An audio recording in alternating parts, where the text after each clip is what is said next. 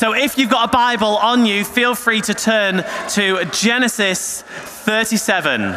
We're in Genesis 37 this morning, and we're continuing through our Heroes series. And today we're reading the story of Joseph.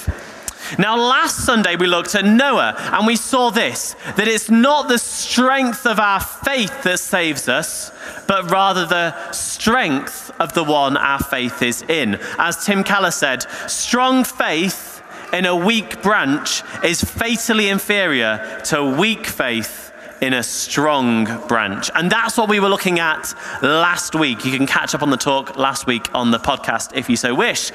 Today, we are meeting Joseph. And what we're going to learn from this hero is this, that we're called to let God piece together our story for his glory. Yeah? Let God piece together our story for his glory. So let's read the Bible together. We're in Genesis 37, verses 1 through to 11. And kids, do you want to come and join me on the mats at the front? Because we're going to do some coloring in a minute. And I'd love as many people on the mats as possible for our story. Okay. So we're reading from Genesis 37, verses 1 through to 11. So we read this. Jacob lived in the land where his father had stayed, the land of Canaan. This is the account of Jacob's family line. Joseph, a young man of 17, was tending the flocks with his brothers, the sons of Bilhah, the sons of Zilpah, his father's wives, and he brought their father a bad report about them. Now Israel, that's Jacob's name, Now Israel loved Joseph more than any of his other sons, because he had been born to him in his old age. And he made an ornate robe for him. When his brothers saw that their father loved him more than any of them, they hated him and could not speak a kind word to him. Joseph had a dream, and when he told it to his brothers, they hated him all the more. They said, listen to this dream I had. So this is Joseph telling them about his dream. And imagine saying this to your brothers and sisters. He said, we were binding sheaves of corn out in the field. That means cutting down like long grass, really. When suddenly my sheaf rose and stood upright, while your sheaves gathered round mine and bowed down. Can you imagine saying that to your brother or sister? What might they say? His brothers said to him, do you intend to reign over us, a bit like a king? Will you actually rule us? And they hated him all the more because of his dream and what he had said. Then he had another dream, and he told it to his brothers. Listen, he said, I had another dream, and this time the sun and the moon and 11 stars were bowing down to me. When he told his father, as well as his brothers, his father rebuked him and said, what is this dream you had? Will your mother and I and your brothers actually come and bow down to the ground before you? His brothers were jealous of him, but his father kept the matter in mind. This is the word of the Lord. Thanks be to God.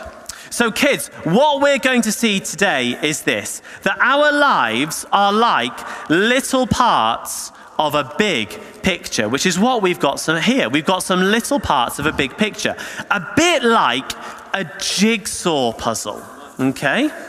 Who loves jigsaws? Hands up if you love yeah. We love jigsaws in our house. Okay. Now, if you just look at a tiny picture, it doesn't make a lot of sense. Can anyone tell me what this is a picture of? Spaceship. A spaceship? Zoe? Yeah, perhaps. Blaze? Yes, maybe some clothes. Okay then. Evan? Maybe like all of it could be the cross. The cross? It could be the cross. We can't really tell what it is, can we? But here's the thing. We're called to let God piece together our story for his glory. We're called to let God put all of these things together in our life so that they make sense and point to him. Now, to help us think about this, these are quite boring pictures at the moment. We have a part to play in coloring them in. So we're going to put these down here, and I would love you to take one each, and we can't lose any of them because otherwise the picture won't be complete. Grown-ups, that was a memo to you more than to anyone else. And it would be great if they all had some different colors on them. Is that okay? Can you help with that? Fantastic. Here we go. I'm going to put these in the middle, make sure everyone has got one. And grown-ups, feel free to keep the Bible open. So let's work through this passage together.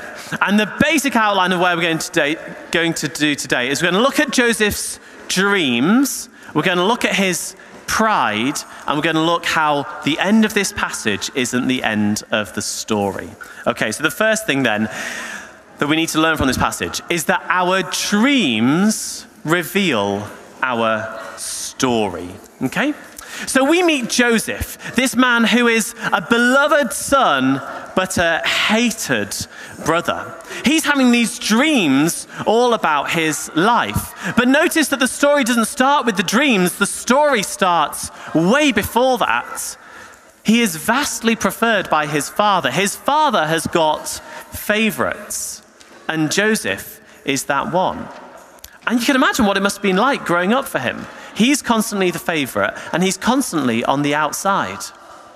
And yet God speaks to him, and he speaks to him through this dream. He was given a sense of purpose, even from a background of brokenness. He was given a sense of what his life would be about, even though everything in his upbringing said he was going to be on the outside.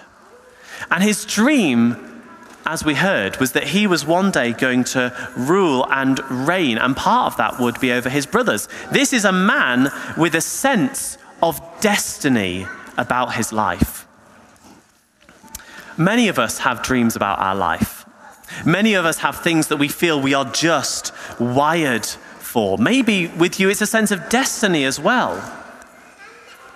And this is not just actual dreams, but it's also maybe looking at the things, the way that God has wired us. I'm really good at science. It's not me. I'm hypothesizing. I'm not good at science. But you could be really good at science. I was looking over at Helen Cook just then. Maybe you're really good at coloring. Wow, that is amazing. Again, not me. Maybe you know that you have a real heart for people. You have a real dream to see God flourish see businesses flourish in the grace of God. Maybe it's about healthcare. I don't know what it is. Maybe it's about charities. But you sense that God has put something on your life. Be it a business, a career, a charity, a project, a role in the kingdom, or people you feel called to care for. Now look, there are two mistakes that we can make about this, that this passage warns us again. The first mistake is this. Is to say that these dreams are irrelevant. The second mistake is to say that these dreams are completely accurate. So let's start with the first mistake. These dreams are irrelevant. Don't make mistake one. And the reason that we say this is because God has wired you for something. We are not secularists. We are not atheists. We do not believe that we are just biological machines. We believe that God has wired us and made us, designed us for a purpose. And only those who believe in a God who knows us personally can hold such a view.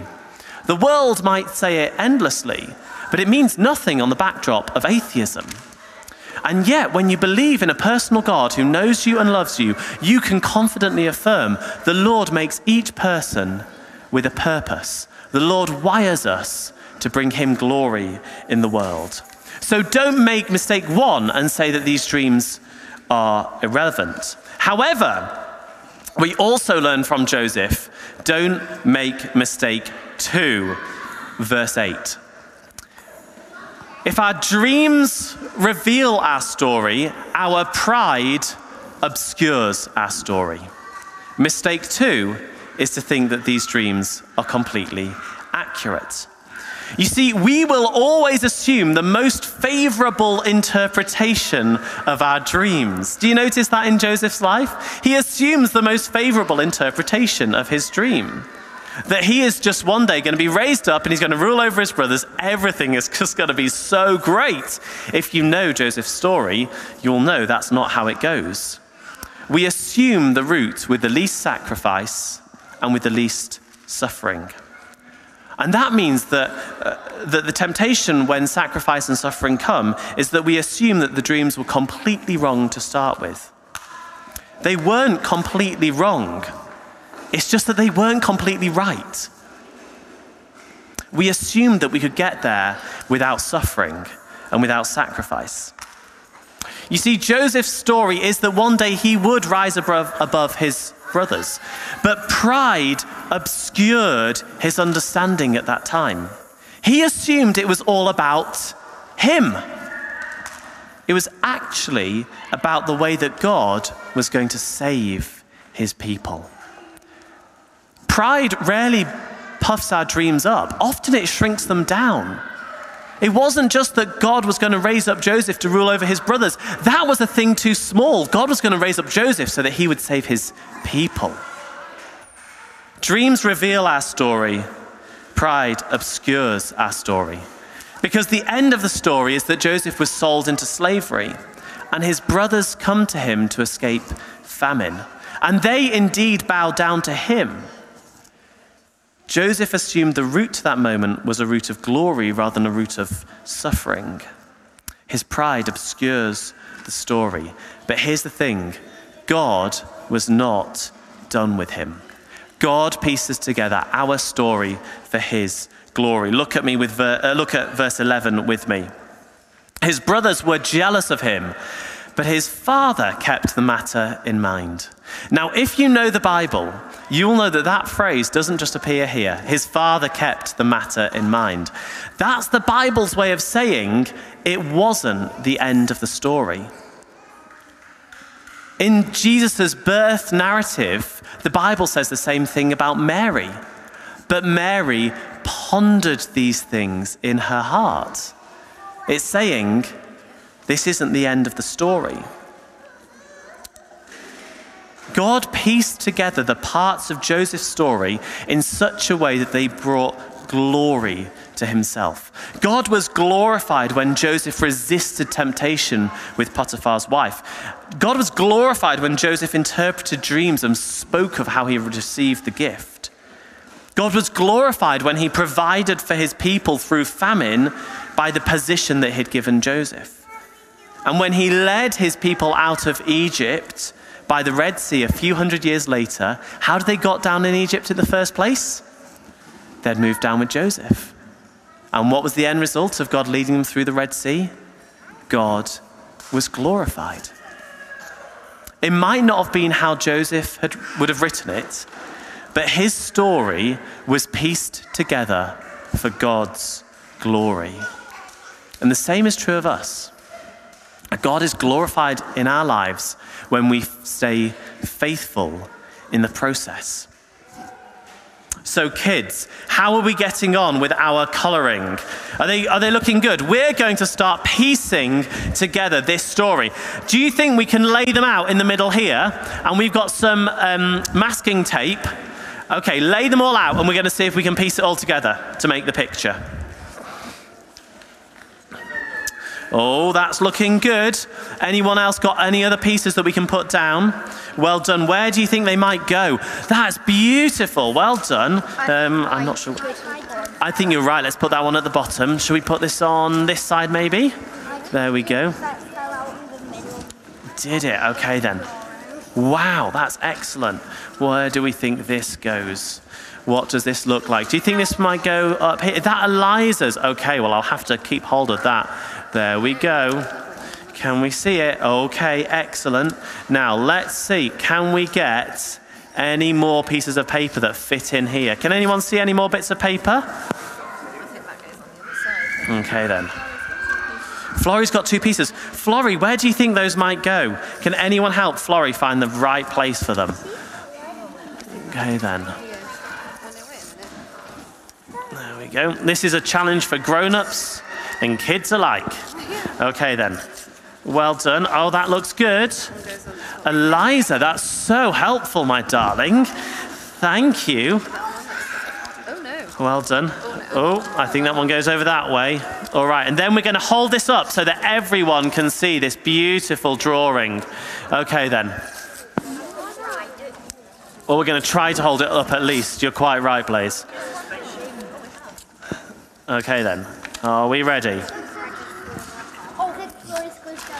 Do you think Florrie's goes down there? Okay, then, right. Do you think we've got enough sticky tape on it to hold it all together? Yes. Are you sure? Yeah. Okay, then. We're missing a piece. We are missing a piece. Okay, maybe we'll find that piece in a minute. Let's hold this up and let's see if we can work out the picture. Okay, then. Are we ready? Can anyone help me lift this up? Me. Are you ready? Can you help me lift it up? Lift it up really high. Oh, look at that beautiful picture, everyone. Let's give a round of applause. Can anyone identify what's going on in this picture? Well done, you all got it straight away. It's Joseph's robe being put on him. Well done, fantastic. Let's give our kids a big round of applause.